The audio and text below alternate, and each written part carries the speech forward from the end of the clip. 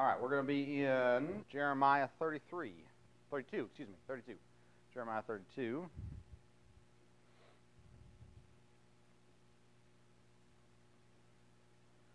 I believe this chapter, Jeremiah, was written about a year before the Babylonian captivity. Jeremiah is actually in prison during this time as well. Verse 1 tells us the time it was written, the word that came to Jeremiah from the Lord in the 10th year of Zedekiah, the king of Judah, which was the 18th year of Nebuchadnezzar and his reign. For then the king of Babylon's army besieged Jerusalem, and Jeremiah the prophet was shut up in the court of the prison, which was in the king of Judah's house. For Zedekiah, king of Judah, had shut him up, saying, Wherefore dost thou prophesy, and say, Thus saith the Lord, Behold, I will give this city into the hand of the king of Babylon, and he shall take it. So Jeremiah is in prison because he told the king, Babylon's coming. And he said, How dare you say that? Threw him in prison.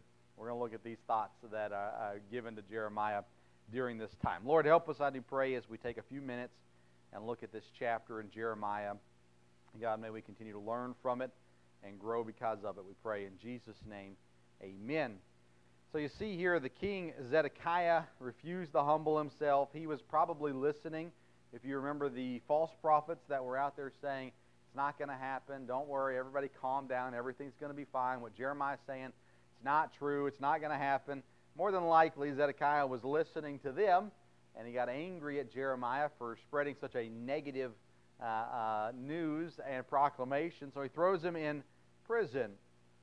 Verse 4, it says, Zedekiah king of Judah shall not escape out of the hand of the Chaldeans, but shall surely be delivered into the hand of king of Babylon, and shall speak with him mouth to mouth, and his eyes shall behold his eyes. And he shall lead Zedekiah to Babylon, and there shall he be until I visit him, saith the Lord.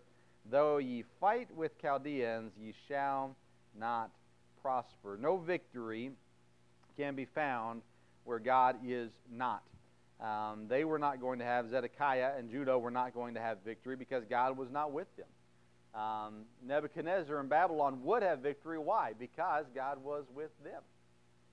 God was leading them there. God was telling them to do it. God was giving them the victory. And so where you do not have God with you, you will not find victory. And so Jeremiah then proclaiming the word of God in verse 7, God told him, Hanameel, the son of Shallum, thine uncle, shall come unto thee, saying, Buy thee my field that is in an Anathoth, for the right of redemption is thine to buy it. So Hanameel, mine uncle's son, came to me in the court of the prison, according to the word of the Lord, and said unto me, Buy my field, I pray thee, that is in Anathoth, for which is in the country of Benjamin, for the right of inheritance is thine, and the redemption is thine. Buy it for thyself, then I know that this was the word of the Lord. So it happened exactly the same way that God said it would happen. Verse 9, he buys the field.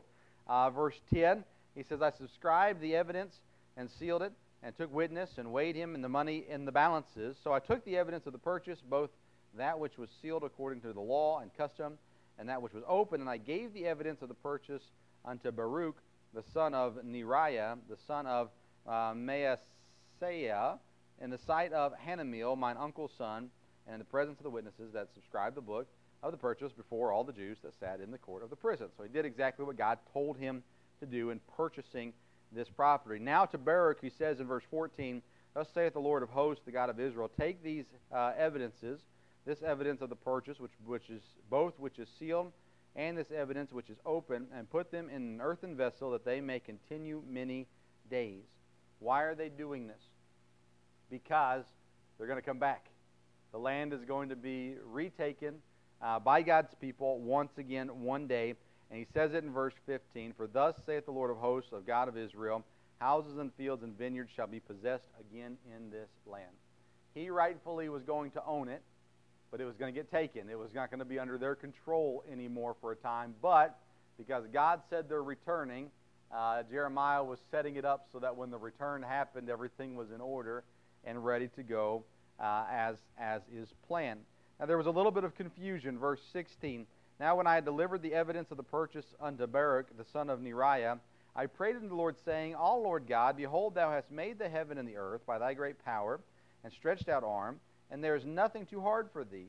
Thou showest loving kindness unto thousands, and recompensest the iniquity of the fathers into the bosom of their children after them. The great and mighty God, the Lord of hosts, is his name. Great in counsel, and mighty in work, for thine eyes are open upon all the ways of the sons of men, to give every one according to his ways and according to the fruit of his doing, which has set signs and wonders. He's going through, of course, explaining everything. Verse 22, has given them the land which thou didst swear to their fathers to give them, a land flowing with milk and honey. Now, though, it's getting ready to be taken away from them. So verse 23, they came in, they possessed it, but they obeyed not thy voice, neither walked in thy law. They have done nothing of all that thou commandest them to do. Therefore thou hast caused all this evil to come upon them. The things that God has done for them. Verse 19, he gave everyone according to his ways. Then we see in verse, 21, they brought stuff out. In verse 22, they brought stuff in. In verse number 23, we see their sin. And verse 24, the result of their sin is the taking away of the things that God had given to them. But again, verse 15, they're going to possess these lands once again. Verse 25, look there, it says, And thou hast said unto me, O Lord God, buy thee the field for money, and take witness, for the city is given into the hand of the Chaldeans. The understanding that, okay, God, this is what you told me to do. Have you ever been there with God before, where he told you to do something and you obeyed, but then you were still left going, I'm not sure if I fully understand what we're doing here. I'm not sure if I fully grasp the reason behind all of this. Yet, God, I will still obey. That's what Jeremiah did. He obeyed even in times where he was a little confused, wanting maybe a little bit more insight. But nonetheless, he gets an answer in verse 26 as God speaks to Jeremiah. Verse 27, Behold, I am the Lord, the God of all flesh. Is there anything too hard for me? He's reminding Jeremiah of his sovereignty and his power. Verse 28, Therefore thus saith the Lord, Behold, I will give this city into the hand of the Chaldeans, and into the hands of Nebuchadnezzar, king of Babylon, and he shall take it. And the Chaldeans that fight against the city shall come and set fire on the city, and burn it with the houses, upon whose roofs they have offered incense unto Baal, poured out drink offerings unto other gods to provoke me to anger.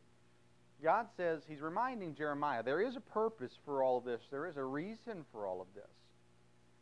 The Babylonians are going to come. They're going to take the city. They're going to burn down the very houses that my people were offering incense to false gods. It's going to be destroyed. You remember, and I don't remember the names now, and I should, but where they came in and they destroyed the temples that they had built, that his father had built, with putting in the false gods and the idols, and that was one of his first things he did. He came back and he tore those things down, got rid of them, destroyed them.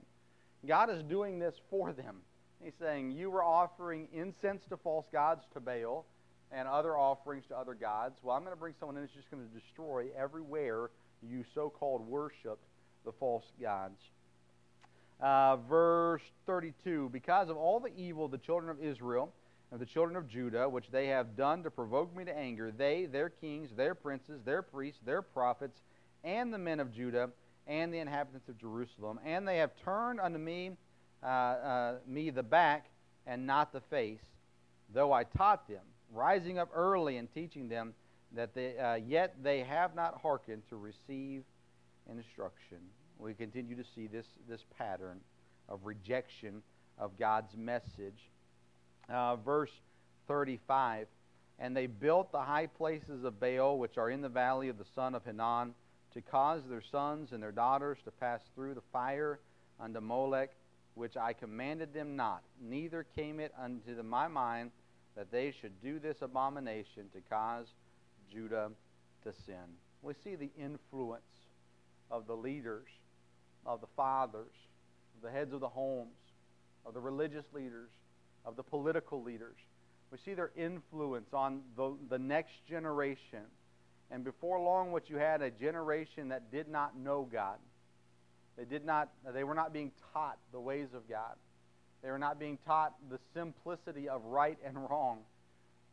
They were being taught in a way that was ungodly, and it was influencing and ultimately destroying the nation that is here. It reminds us of the importance of us doing our part to teach and to continue to teach the young people, the next generation, the generation behind us, what is truly right. They're not going to hear it anywhere else. They should hear it at home, and they should hear it at church, but they're not going to hear it anywhere else. And it's so crucial and so important that we are doing our responsibility, taking our responsibility serious to train the next generation. I know people that, they go to church and they leave their kids at home. You just can't do it. Your kids aren't going to learn anything about God at home. As a matter of fact, they're going to learn of the opposite of that. They'll see it as unimportant. I've talked with parents who said, well, I'm not going to force my kids to come to church. I said, well, this is the time you're supposed to do that, because it won't be long. You won't be able to force them anymore. This is the time you bring them, you teach them, you show them what's right, you show them what's good. And sure, you pray and you hope that they don't see it as being forced to come. But I guarantee you, your child being in church is far better than your child sitting at home saying, well, at least they didn't force me to go. There are hundreds, if not thousands, of people serving God today who were forced to go to church as a child. And a lot of it depends on your how you characterize it when you get your kids in the car and bring them to church. If they see it as a punishment to go to church, well, since you didn't do this week, you got to go to church. Well, that's not ideal. But the teaching, the training, the instilling habits of doing godly things is so important. We force our kids to do all kinds of things they don't want to do. If they don't want to come to church, you shouldn't care, in the sense that they're coming anyways. And I pray that we teach them and train them in the right ways and the importance of church that is there. Look in verse 41. Yea, I will rejoice over them and do them good. I will plant them in this land assuredly with my whole heart and with my whole soul. For thus saith the Lord, like as I have brought all this great evil upon the people, so will I bring upon them all the good that I have promised them. And the field shall be bought in this land, whereof you say, it is desolate, without man or beast. It is given into the hands of the Chaldeans. Men shall buy fields for money, and subscribe evidences, and seal them, and take witnesses in the land of Benjamin, and in the places about Jerusalem, and in the cities of Judah, and in the cities of the mountains, and in the cities of the valleys, and in the cities of the south. For I will cause their captivity to return, saith the Lord. It's a reminder that God has a plan, that God is in control.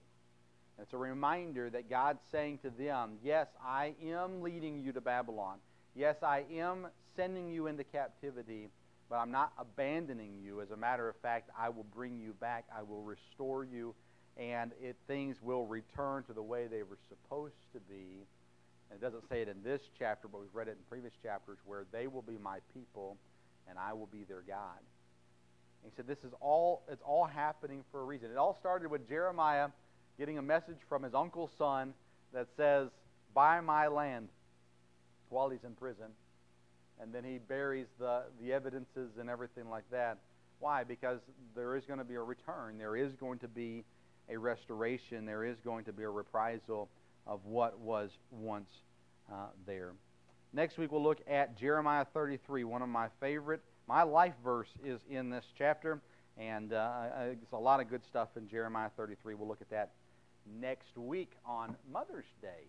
Don't forget, if you have a mother, next week is Mother's Day. Don't forget, please.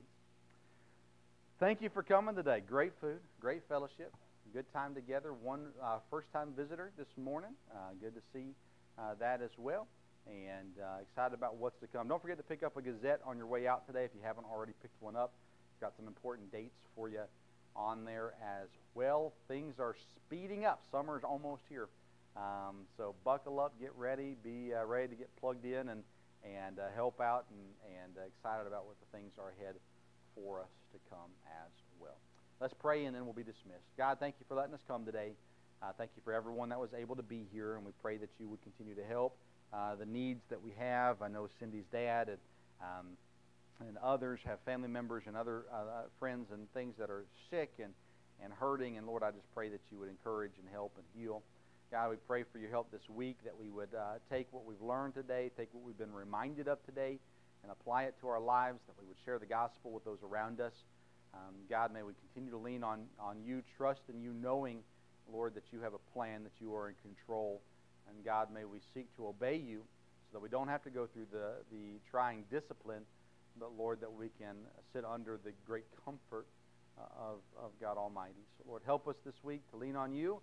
And Lord, we ask for your blessings. We pray all this in Jesus' name. Amen.